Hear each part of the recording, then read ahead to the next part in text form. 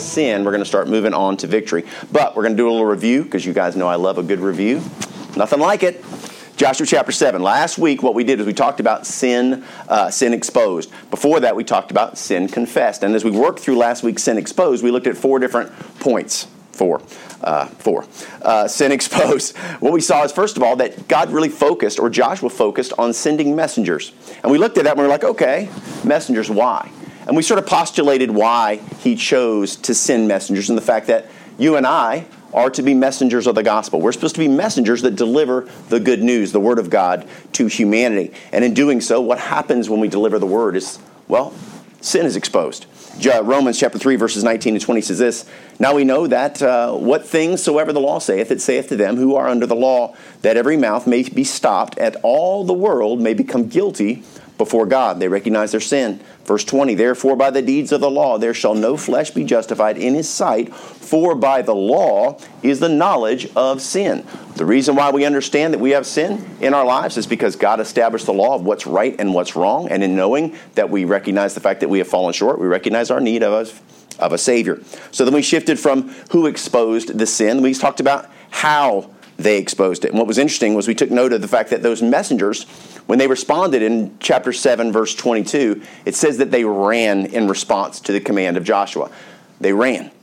And it caused us to think, okay, why did they run? Well, what does that reflect to them? Is it shows us that there was great reverence for Joshua. There was reverence for what he asked them to do. And the response out of their reverence and the realization of how important it was the fact that they ran. And we asked ourselves the question, when our Joshua, the Lord Jesus Christ, asks us to do something, when he gives us a command, how do we respond? Do we run to do the work of God, or do we only run to do our will? So many times we have this selfish mentality that unfortunately infects many of us. Then we looked from what, and we looked from who to how, then we looked at where. Where they found the sin. Where did Achan hide it? Right in the heart of his own home. Right in the heart of his home. With no concern of what it was going to mean for his family. Last week we considered the fact that there are countless parents that have chosen to hide sin in their homes, even as we speak. Jealousy, wrath, selfishness, anger, laziness, judgment, infidelity, whatever it may be. But they've hidden it in their home thinking, you know what?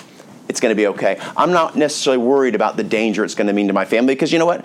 It'll be okay. No one's going to find out. But then we reminded ourselves of that principle in the scripture, which is the sowing and reaping.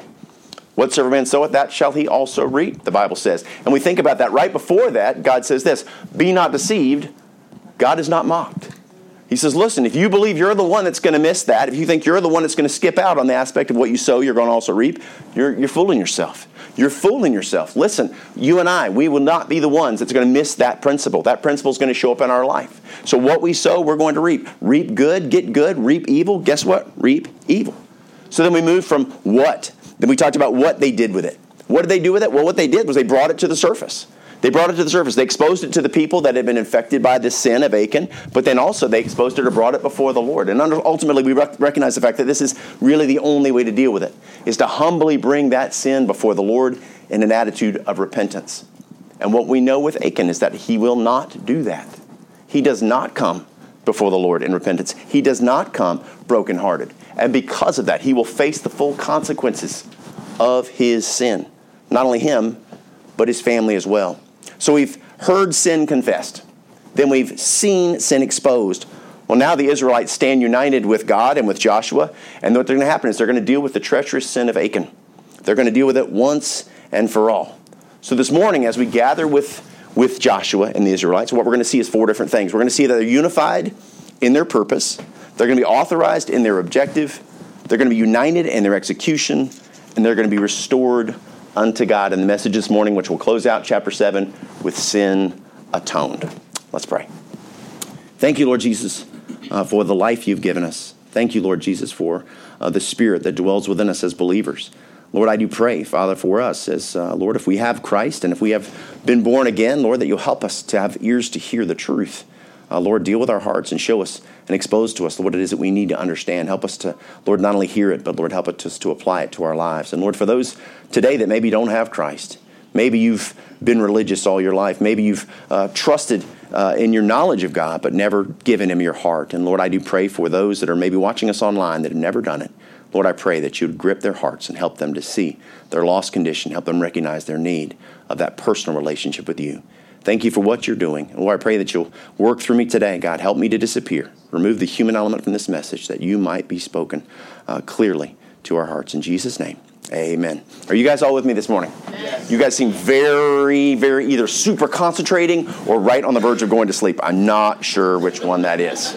We'll find out, I guess, momentarily. All right, so verse number 24 through 26. It says, and Joshua and all Israel with him took Achan, the son of Zerah, and the silver, and the garment, and the wedge of gold, and his sons and his daughters, and his oxen, and his asses, and his sheep, and his tent, and all that he had, and they brought them unto the valley of Achor. And Joshua said, why hast thou troubled us? The Lord shall trouble thee this day. And all Israel stoned him with stones, and burned him with fire after they had stoned him with stones. And they raised over him a great heap of stones unto this day. So the Lord turned from the fierceness of his anger. Wherefore the name of that place was called the Valley of Achor unto this day. Now we see that Achan's sentence is about to be carried out. Now remember that the sentence was established, the penalty was established by God, not by the people. Back in Joshua 7:15, God said this, and it shall be that he that is taken to the accursed thing shall be burnt with fire. And he that all that he hath, because he hath transgressed the covenant of the Lord, and because he hath wrought folly in Israel. Okay? So God told us, and God told the Israelites that during this time, he told them that penalty. Remember, he gave that to them during the time of sanctification. When he warned them to get right with God, he said, here's your opportunity. You have an opportunity now to go make things right with me, to restore your fellowship which has been broken. Here's your chance. But what we know is that Achan and his family will not do it. They allow that window to close. And because of that, they are going to pay the penalty with their lives. So Joshua and the Israelites, acting as instruments of God, are now, we're going to see them unified in their purpose. Verse 24. And Joshua and all Israel with him took Achan and the son of Zerah, and the silver and the garment and the wedge of gold, and his sons and his daughters and his oxen, and his asses and his sheep and his tent and all that he had, and brought them unto the valley of Achor. We see here a unified body of believers. They're all standing with Joshua, okay? This is an important principle to understand. There are no Achan contingents. There are no people going out and being, hey, but Achan's a good guy. I've known him all my life. There's nobody there standing up for his family. In fact, there's no petitions for anyone. Keep in mind, his relatives would be in this crowd. It says that all Israel. These folks, many of them are very deeply related. He's got brothers and sisters and aunts and uncles and cousins in this group. But yet no one says a word, because listen, Achan's guilt is agreed upon by everyone. Those that love him are going, you know what? He was wrong.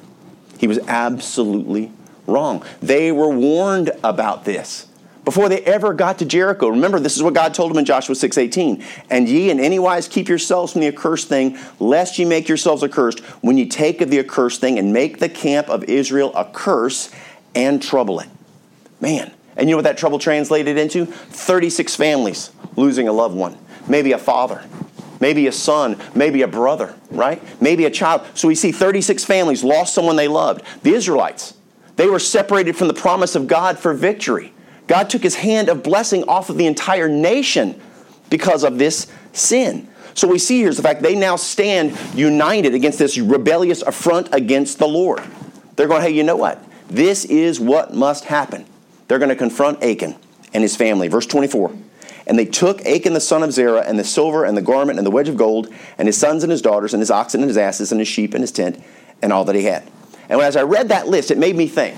That's interesting because, God always does things for a reason. There's always a purpose in every single detail. A lot of times people look at the genealogies and they're like, oh, skip that bad boy. Woo, he begot him and who, right? We have a tendency to do that. But guess what? Even in the genealogies, God has an amazing message in the genealogies. And even in this list, if you'll pay attention, what this is, it's listed in the order of what's important to Achan. Pay attention. It's in a descending order. Listen, the very first thing that's listed, the silver, the garment, and the wedge of gold, his idols. These forbidden treasures are the very first thing listed. Literally, these are taken from Jericho. These are treasures of the world. Jericho is a picture, a biblical picture of the world in Scripture. Now, last week, right, we realized the fact that he risked everything he had and all that he loved in order to get them. And what we realized is the fact that, ultimately he served them. He served them in place of God. He placed them above God. He literally placed their worth above God's worth. Yeah. And there's interesting is the etymology of the word worship is worthship. Worthship. That means that something that we place of value. So what we saw is the fact that he placed these things value over his relationship with God, over everything in his family. He worshipped his idols. Yeah. Then he shifts over to his family. Man, it's quiet in here. Whew. Makes me feel weird, but it's really quiet. I guess the air conditioning turned off. I'm making me a little uncomfortable. I feel like they're going to attack me or something. Then we see that he values his family. This is interesting. Notice that, again, this is in a descending order. So first we got the idols. Then we see his sons and his daughters. Now, Achan displayed for us that, you know what, his family, they were not that valuable. They were not more valuable than he was, and they're certainly not as valuable as these treasures, but his offspring. You know why they're valuable to him? Because guess what they do? They carry his bloodline, and they carry his name. Again, what's important to Achan is Achan, right? Then we get here. Look at the next thing. And his oxen and his asses and his sheep. Well, these guys were Israelites. These Israelites were herdsmen. So this is his work. This is his work, but also kind of his personal possessions, kind of like his work truck and things of that nature, right? So it says here, so he points us to his lifestyle, which is then his tent and all that he had. So his home and all of his stuff. So we see this descending order of Achan's priorities. First his idols, then his children, then his work, then his lifestyle. But you'll notice that, first of all, where's God? Right? Where's God? And then where's his wife? Did you notice that? Yeah. Just sons and daughters, but no wife. I'm like, hello. There's a problem there, okay? Because recognize our top priority is supposed to be God. And if you're married, guess what? The next priority is your spouse. Right. So he's all jacked up. His order's completely messed up. And what's sad is the fact that this order of importance is not far off from a lot of homes in our world. Right. Where, guess what? There is no place for God. Or there is a place for God, but it's only as an insurance policy. Just in case of calamity, we know what we got to do. Break the glass, get God, right? And it's this mindset of going, you know what? Hey, it's always good to stay on the good side of God. Because kids, you know what? You never know when you're going to need him. That's why we go to church. Right? I'm telling you, I'm not speaking something that's crazy because I'm telling you, a lot of people have the mindset of, you know what? I'm just going to do enough to keep on God's good side because when I need him, I want him to come through for me. Right. Because recognize the mindset is this, God serves us. God serves us. And this is polluted view that's gone all across this nation and shifted the way people see things. So we recognize the desire is the fact that what we're supposed to be is we're supposed to see God for who he is. Our creator, right? Our savior. And our Lord. He's supposed to be on the throne of our life. Christ should be sitting there. But the world tells us that we're to take the throne of our life, that we're the master of our own domain. We're in charge. And it's this mindset, this skewed mindset, that we sort of think that God serves us. But let me just break it to you. We serve God. He doesn't serve us. We must never find ourselves in a place where we're going, you know what? God is just there for me. It's that egocentric mindset that causes people to have such a difficult time putting him first. Because we don't tend to put our servants above ourselves. Right. And if you believe that God serves you, guess what? Many times we put ourselves here. And guess what? If I need something, I'll get in touch with you. Right. Not a matter of adapting our life to meet what God wants, but adapting God to meet what we want. And it's not that we don't know this, because the Lord tells us himself in Matthew 22:37. He says this through 40. Jesus said unto him, thou shalt love the Lord thy God with all thy heart, with all thy soul, with all thy mind. This is the first and great commandment. I am to be your top priority, okay? Then this, and the second is like unto it, that thou shalt love thy neighbor as thyself. On these two commandments hang all the law and the prophets. He's telling you, know what you're supposed to do? You're supposed to put other people in front of yourself. What? That sounds crazy. You mean when I walk up to a line, I shouldn't be like, gotta get to the front of this bad boy? We're supposed to be like, oh, no, you go ahead. It's fine. It's not the end of the world. You see somebody who's just trying to slip in the door, instead of going, yep, thank you. What if you caught the door and said, you know what, let me hold that for you? These are silly little things, but guess what? The problem is because we're so self-driven in little things, it infiltrates all of our life. We're very, very selfish by nature. Yeah, what did he say in Matthew 6:33? He says, but seek ye first the kingdom of God and his righteousness. All these things shall be added unto you. So listen, there's an acronym that you probably heard if you were a little kid in church. Joy. Joy. Jesus, others, yourself. You're supposed to be last. And we're like, what? It doesn't match the model that the world has for us. But what did Jesus teach us in Mark 8:34?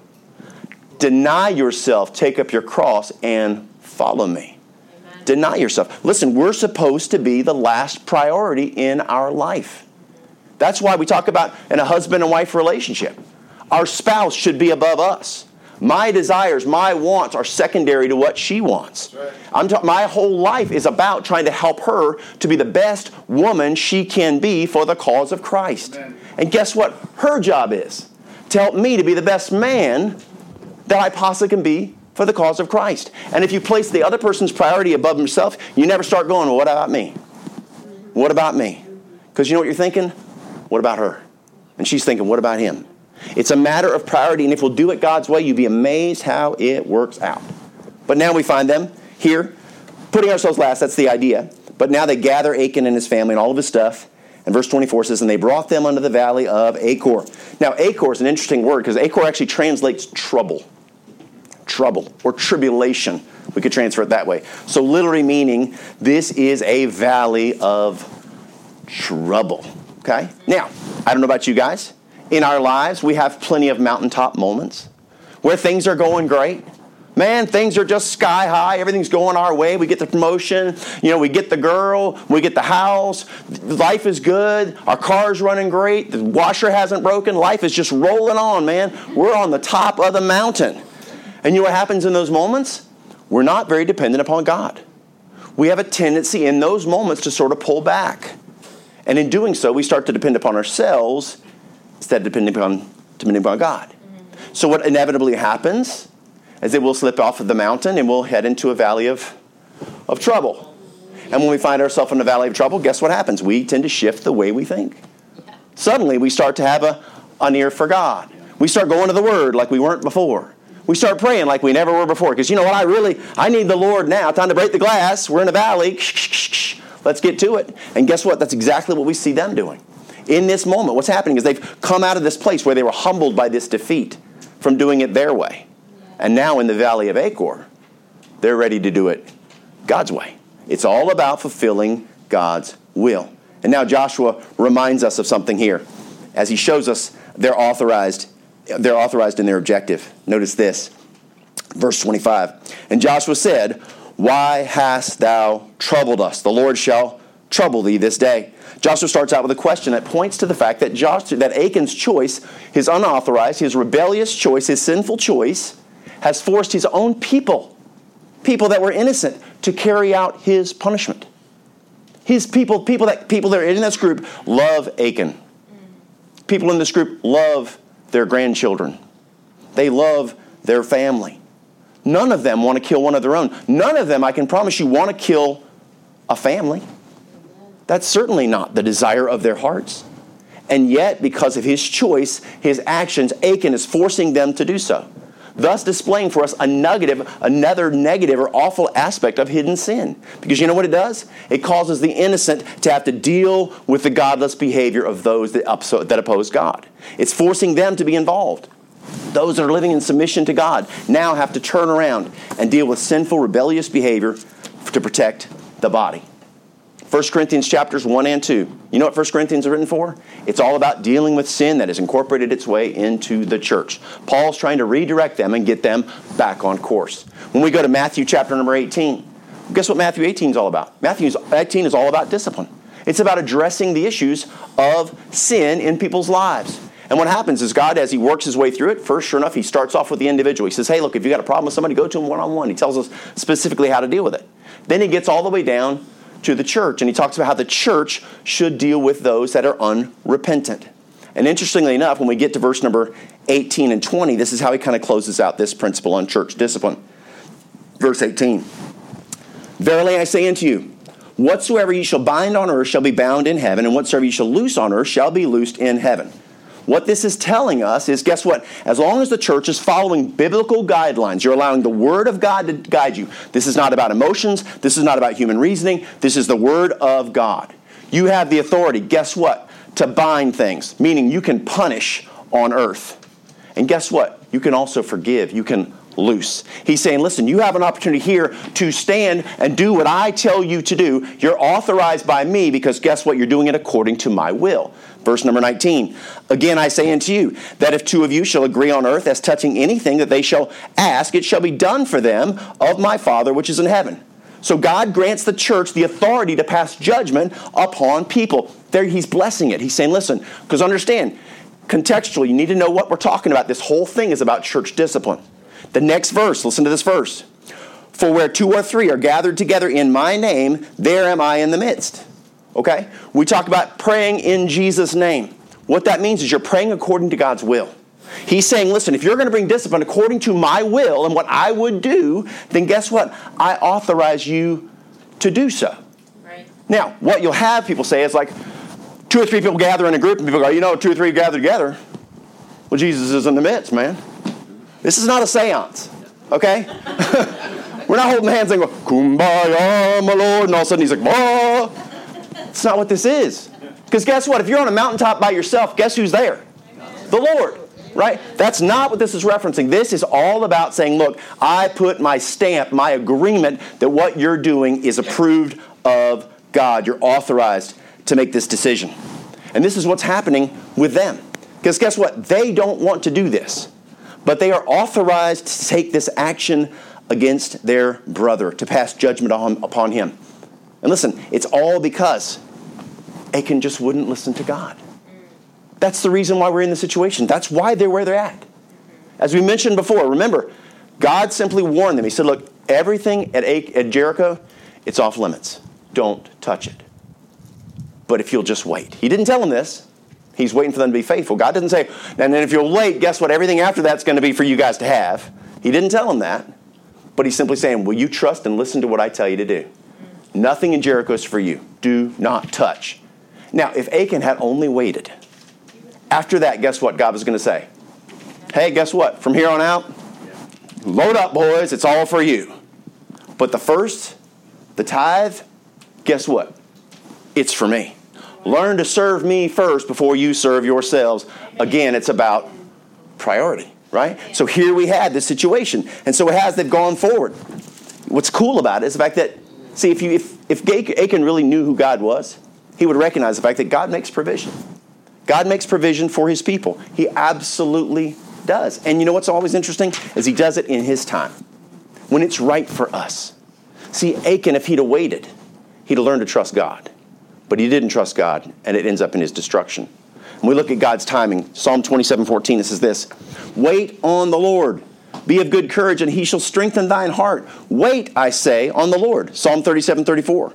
Wait on the Lord, keep his way, and he shall exalt thee to inherit the land when the wicked are cut off, and shalt see it. Proverbs 20:22. Say not thou, I will recompense evil, but wait on the Lord, and he shall save thee. Wait on the Lord. Wait on the Lord. Do it God's way. See, the problem that Achan has is the fact that he would not wait. And we're just like Achan so many times. We think we already know how the provision should come and when it should come. I've been praying about this promotion. You know what? It should come. This should be my job. I'm guarantee you, I've prayed about it, and I know God knows that this should be the job I'm supposed to get. But you know what? Sometimes it doesn't work out that way. Or sometimes we press things, we push on through because we decide that we already know better than he does. How many of us have ever stepped outside of the boundaries that God establishes to try to accomplish what we wanted? How does it work out? Not so good. Not so good. Because guess what? God knows what's best. And the selfish thinking that runs through our minds in moments like that is, we know what's best for us. But the question is, do we really? Do we really? God knows. Unfortunately, man, for most of us, life is filled with a series of regrets. We can look back on the choices that we made at different stages in our life and say, man, if I could go back, I sure would have done it so much different. And listen, if that's not your story and you've been following the Lord, then man, just keep your head down and keep following him. Do the right thing.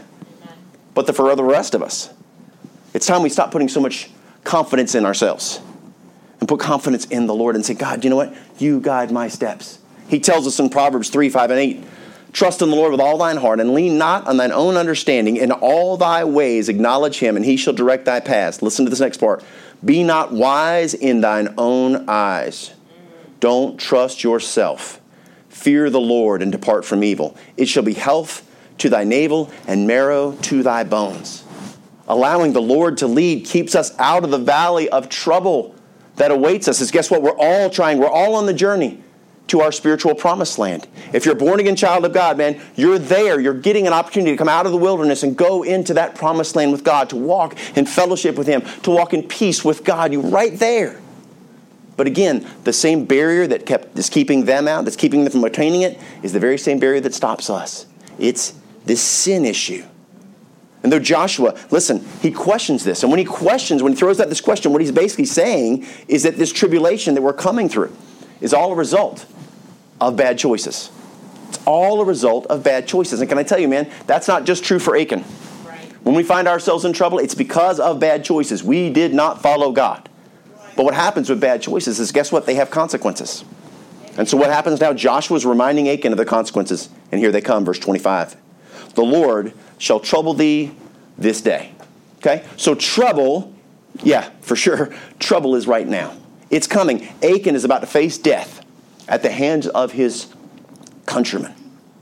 And what's so interesting here, in this moment of biblical discipline, what's happening is they're functioning, the people, as an extension of God. They are bringing the punishment that God authorized them to do so. It's not under their authority that they're doing it. They're doing it under God's authority.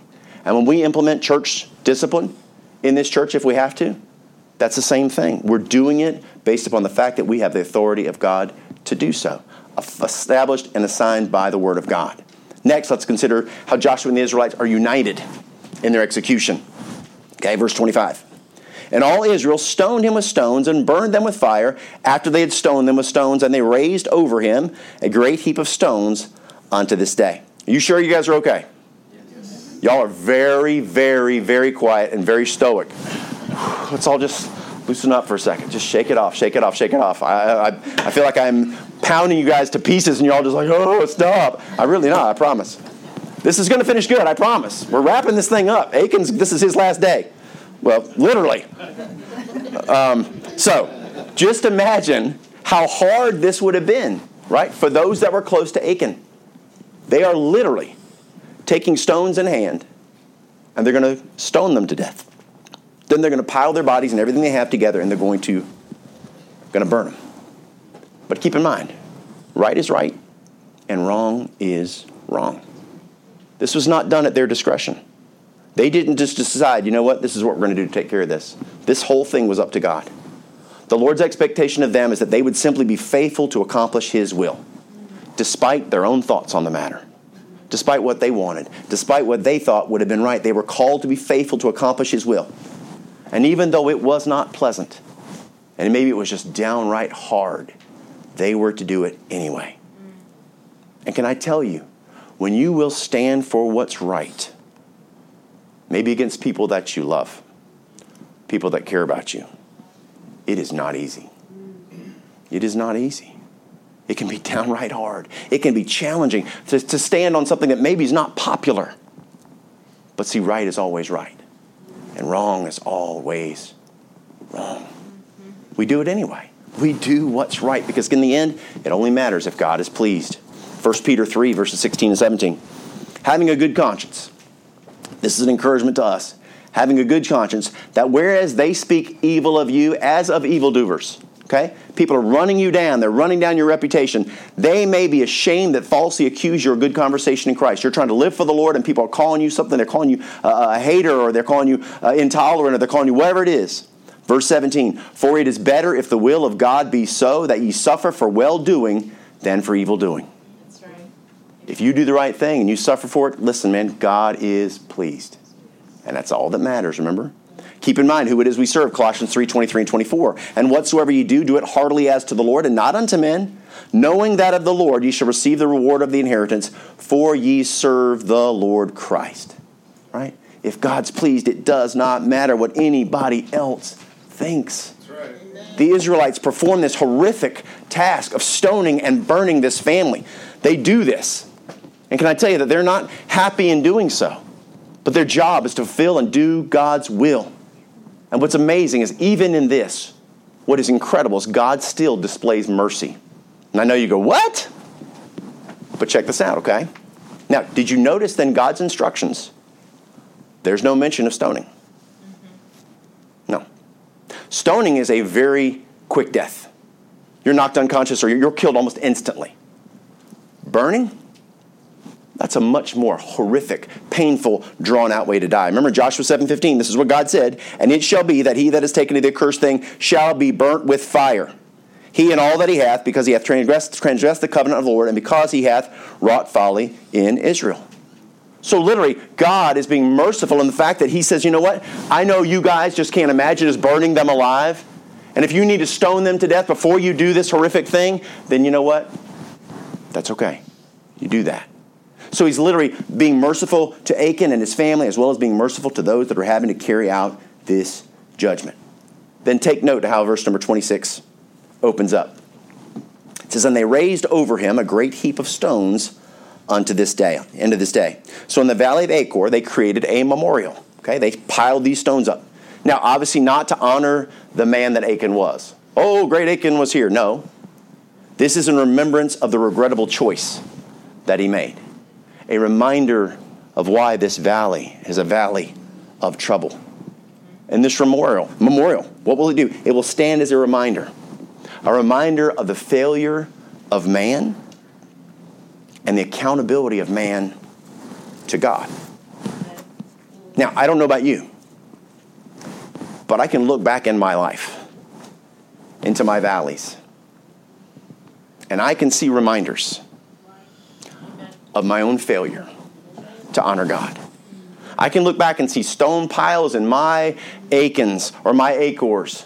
I can look back and see my failures, and I can be reminded of the fact that I failed God, and I can be reminded of my accountability to God. But you know what it also reminds me of?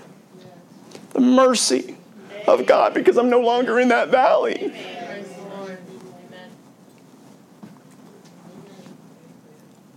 See, the solution to hidden sin, man, is learning how to deal with it. You just got to deal with it. Do what's right. And then you can move forward. And the last step, the last point is number 4. We can see them restored unto God. Verse 26. "So the Lord turned from the fierceness of his anger. Wherefore the name of that place was called the Valley of Achor unto this day." And it's here in the midst of the valley of trouble, of the valley of tribulation, that God's people, right, they would be restored in their relationship with him. This is where it takes place, in this very place. In this place that's going to harbor all kinds of sadness and all kinds of regrettable memories when they look at those stones. But what we're going to find is this is where the whole thing starts to shift. We're going to come out of this issue where chapter 7 has been about struggle. Guess what chapter 8 starts with? Victory. Victory. We come out of the sadness and the brokenness to victory. There's the shift from defeat and broken to a people that are victorious, who are filled with hope as they move forward. Amen. And what we find is the fact that, listen, God, it was awesome.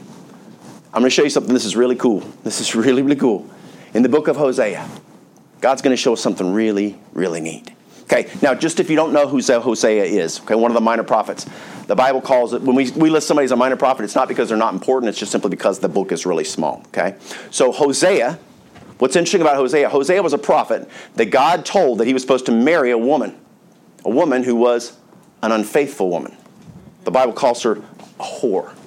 So this woman was unfaithful, and his job was to love her and to take her as his own.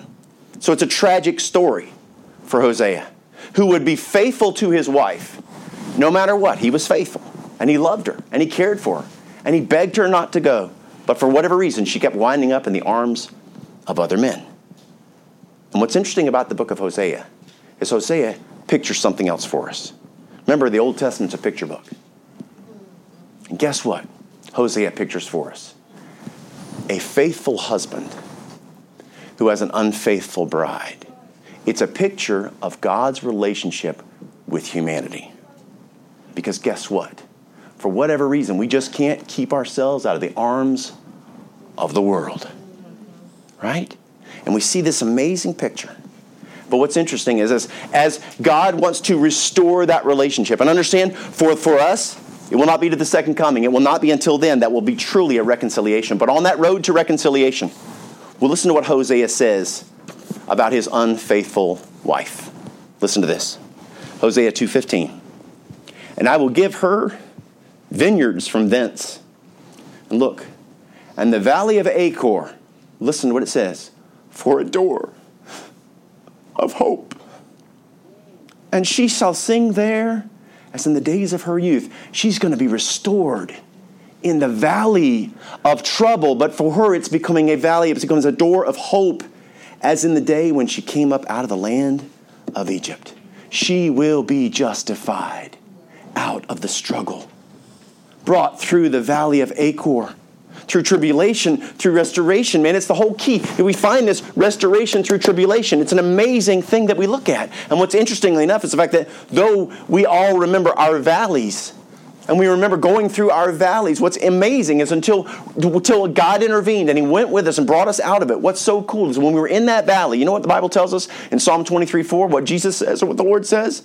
Yea, though I walk through the valley of the shadow of death, David tells us this, I will fear no evil, for thou art with me. Even when I'm in my valley, you're with me, Lord. You're there right along my side. And as we've gone through our valley of tribulation, we realize that, guess what? God is faithful even when we aren't. And we realize that, you know what? If we'll just hold on to Him by faith when we're in the darkness, that He will travel with us through that valley and He will bring us into the light. Paul says it this way in Romans chapter number 5. Notice this. Romans 3, verse 5, verse 3 through 6. Not only so, but we glory in tribulations. Just imagine a valley of Achor, right? But we glory in tribulations, also knowing that tribulation worketh patience, and patience experience, and experience hope. What did Hosea say about that valley of Achor? That it would be a door of hope. Amen. And hope maketh not ashamed, because the love of God is shed abroad in our hearts by the Holy Ghost, which is given unto us. Notice verse number 6. For when we were yet without strength, when we were broken and we could not do anything else, we were helpless and hopeless, in due time Christ died for the ungodly. Amen. He atoned for the sin of humanity. As a faithful husband to an unfaithful bride, He lovingly drew us to Him out of filth, out of rebellion, out of sin. He drew us. And not only did He forgive us, but He justified us. Renewing our hearts, right? And bringing us from a dead soul to a living soul. Making us sons and daughters of God. And if you're saved today, if you know you've got a relationship with Christ, praise the Lord. Live for His glory. You're only given a limited amount of time to do so. Live it for His glory. And listen, if you're not, you don't have a relationship with Him, it's not because He doesn't want one with you. If you're watching this online and you said, I don't have a relationship with Christ, let me tell you, He wants one with you. And you may think that He doesn't love you, but He does love you. More than you ever understood what love could be. Amen. See, the Israelites trusted God in the midst of the sin. And they dealt with it. They went right where they had to, and they did what they had to do in order to deal with it. And listen, for them, Achor, it's going to be one of two things. Achor is either a place which is a memorial of sin and death that leaves us hopeless, or Achor is a doorway to hope through the atoning work of Christ. Look at the beautiful picture. One leads to defeat, while the other promises victory. The question is, which one will we choose? God doesn't pick. We do. Let's pray. Thank you, Lord Jesus, for your word. Thank you for the incredible things you've shown us through the book of Joshua so far. Thank you for what we've learned from Achan's horrific choices. Thank you, Lord Jesus, for helping us to have eyes to see and ears to hear what we need to do in our own lives. And Lord, I do pray for us. If someone has come through the valley, help them have the perspective to know, to look back and give God glory for bringing them through. Lord, help them to be dependent upon him when they end up on the mountaintop. And for those that maybe perhaps today, maybe they're in the valley as we speak. Maybe today they're struggling with hopelessness. They feel overwhelmed and broken. If you're a child of God, let me just tell you, he's with you in the valley. There's a purpose to the valley, and he will build you and grow you, and he will bring you out. If you're here today and you say, look, Pastor, I don't know where I stand.